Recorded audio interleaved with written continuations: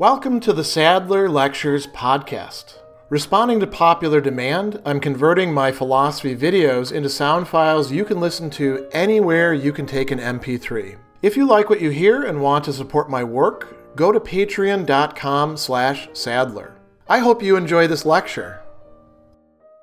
In the beginning of Book 9 of his Meditations, Marcus Aurelius is going to tell us, and himself, since he's writing to himself, a number of ways in which people, it's translated differently. Commit blasphemy is one way of translating it, or sinning, doing something that is against the god or the gods, something that is impious, asebe in the Greek. And this is a verb. Some of the translations, for example, that of Hayes will say, injustice is a kind of blasphemy. But literally, what he's actually saying is the one who does this commits blasphemy or sins by doing so. So it's much more focused on the agency, the responsibility of the person who's going wrong. And he begins by saying that the person who does wrong or commits injustice, adikon, right, the person who's in the process of committing injustice, of transgressing norms, of violating promises, of doing the things they shouldn't do,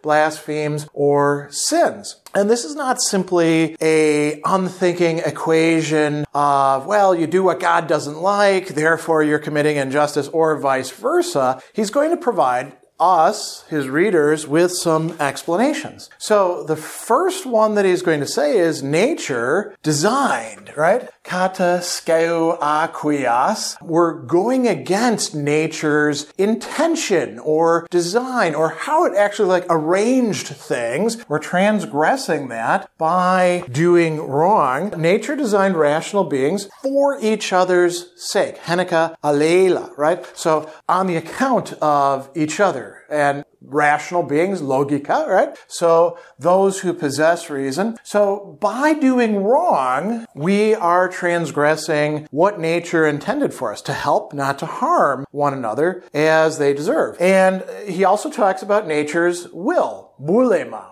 Right? The decision, the choice, the intention that nature has. And now here's where it gets very interesting, and there's a theological dimension to it. To transgress nature's will is to blaspheme or sin, not just against God, but the oldest of the gods. Is he saying that nature is older than all the other gods? Well, yes and no. The Stoics thought that Zeus, God, or Zeus, is the capital G God, but is also the entirety of the universe, which is arranged according to reason, a reason that itself possesses, and which is providential. So by going against what our nature, our distinctive rational nature is, we are transgressing against nature. We're blaspheming in that way. And then he goes on, and he's going to give us a whole bunch of other things that also turn out to be blasphemy. And he's going to give us interesting justifications for that. So to lie, or literally the person who lies, pseudo-menos, the one who is engaging in pseudos, in lying, also blasphemes. Why? Well, because it's unjust, right? So there's that part as well. If lying is committing injustice, well, then the person who commits injustice also commits blasphemy or sins. But there's a more complex set of ideas at play. Nature means the nature of that which is, and that which is, and that which is the case are closely linked, so that nature is synonymous with truth.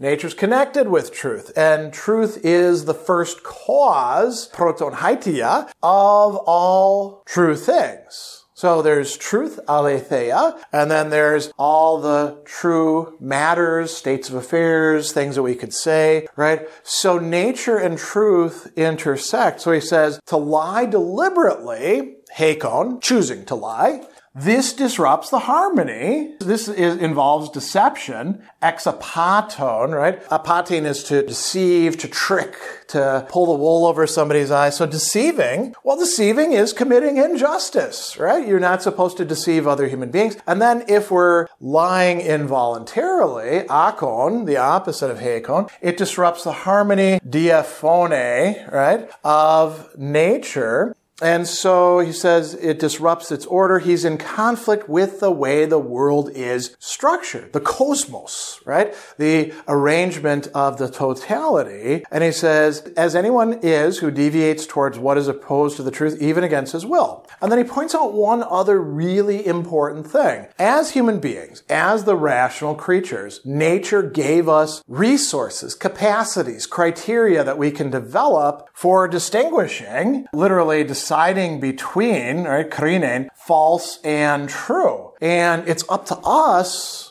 to actually use those and develop those resources. Since the person has neglected them, they can't tell the difference. But they're still blaspheming or sinning by committing the injustice of disrupting the harmony of the universe, even if they, at this point in time, can't tell the difference between true and false. They're taken in, for example, by misinformation or pseudoscience or something like that. So now we have two things. Lying is bad. Committing injustice more broadly, bad. Both of them are against the oldest God in the universe, nature.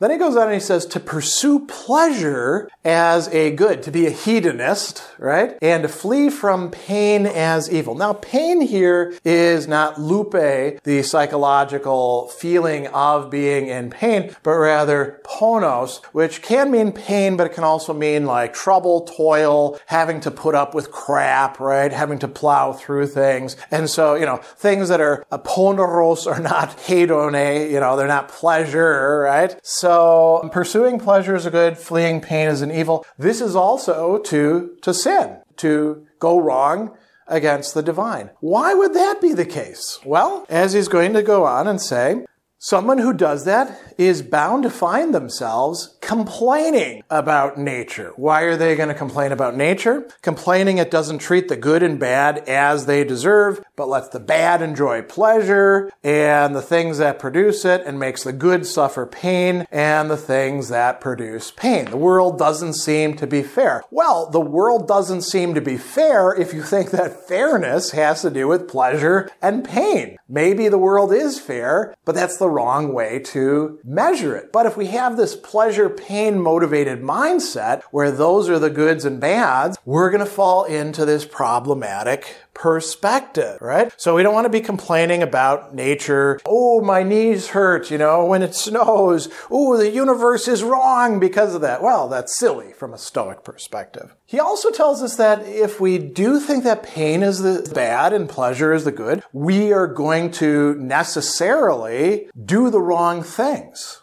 right?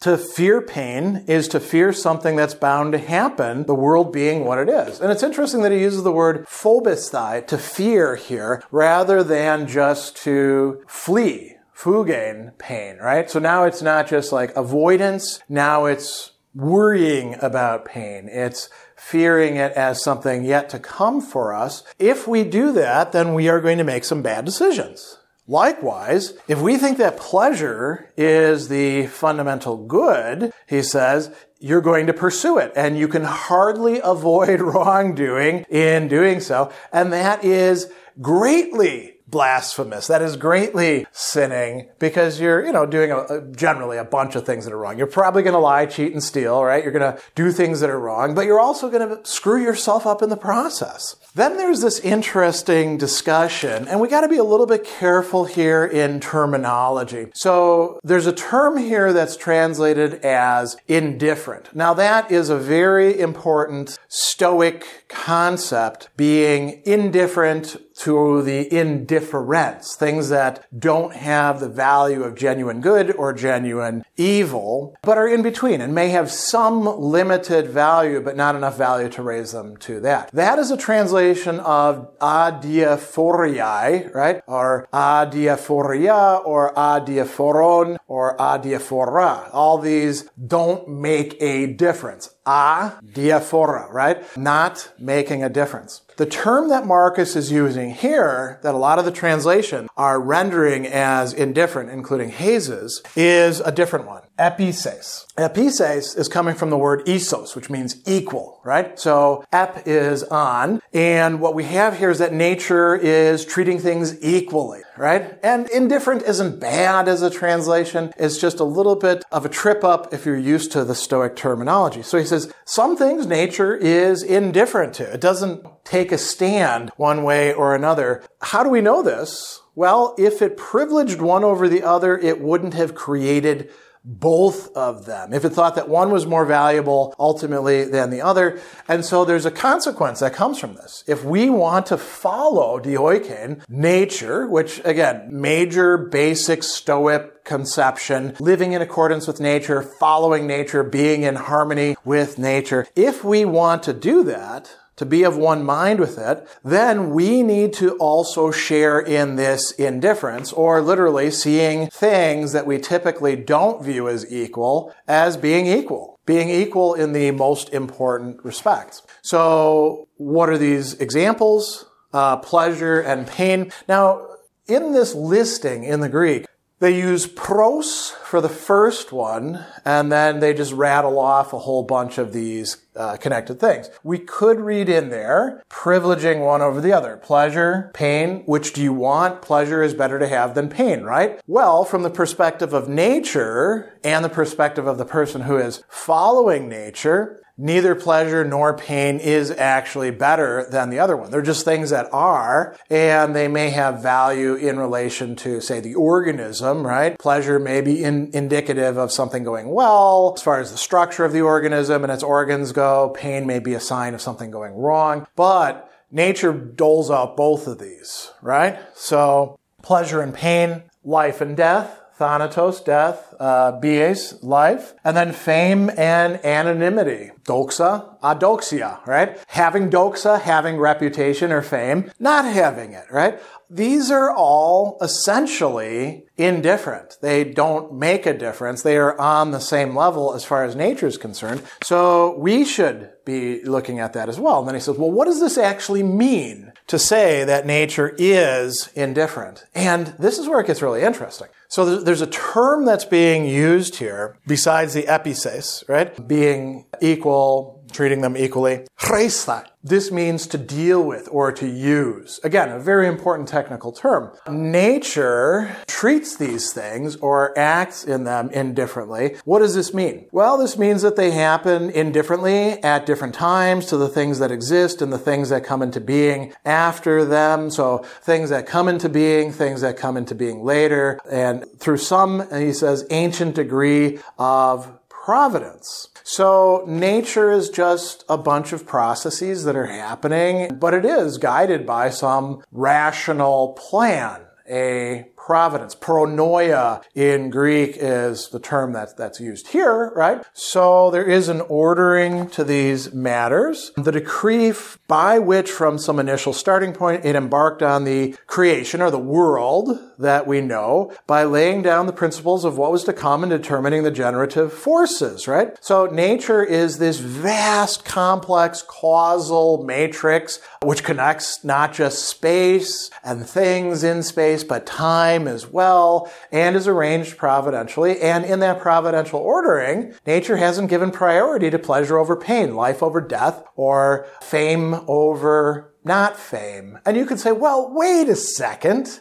Every animal, even plants, have a desire to continue their life or an impulse, whatever we want to call it, right? And you can say, well, yes, nature gave these to all these things. But that doesn't mean that life itself is prioritized by nature, nor that pleasure is prioritized over pain. So we can look at it as rational creatures as, yeah, those are nice things. All things being equal, okay, I'll try to, have some pleasure and avoid pain. But I'm not going to center my existence around that, because when I do, I screw up. I wind up doing the wrong things. I'm out of whack with the rest of the cosmos and with my fellow rational creatures and with nature itself, the oldest of the gods, as we see him saying here. So this is a very interesting and illuminative passage about the theological views of Marcus Aurelius. We fit into a cosmos that is ordered by the oldest of the gods, and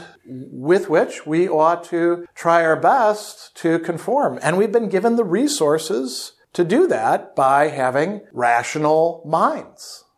Special thanks to all of my Patreon supporters for making this podcast possible. You can find me on Twitter at Philosopher70, on YouTube at the Gregory B. Sadler channel, and on Facebook on the Gregory B. Sadler page. Once again, to support my work, go to patreon.com/Sadler. Above all, keep studying these great philosophical works.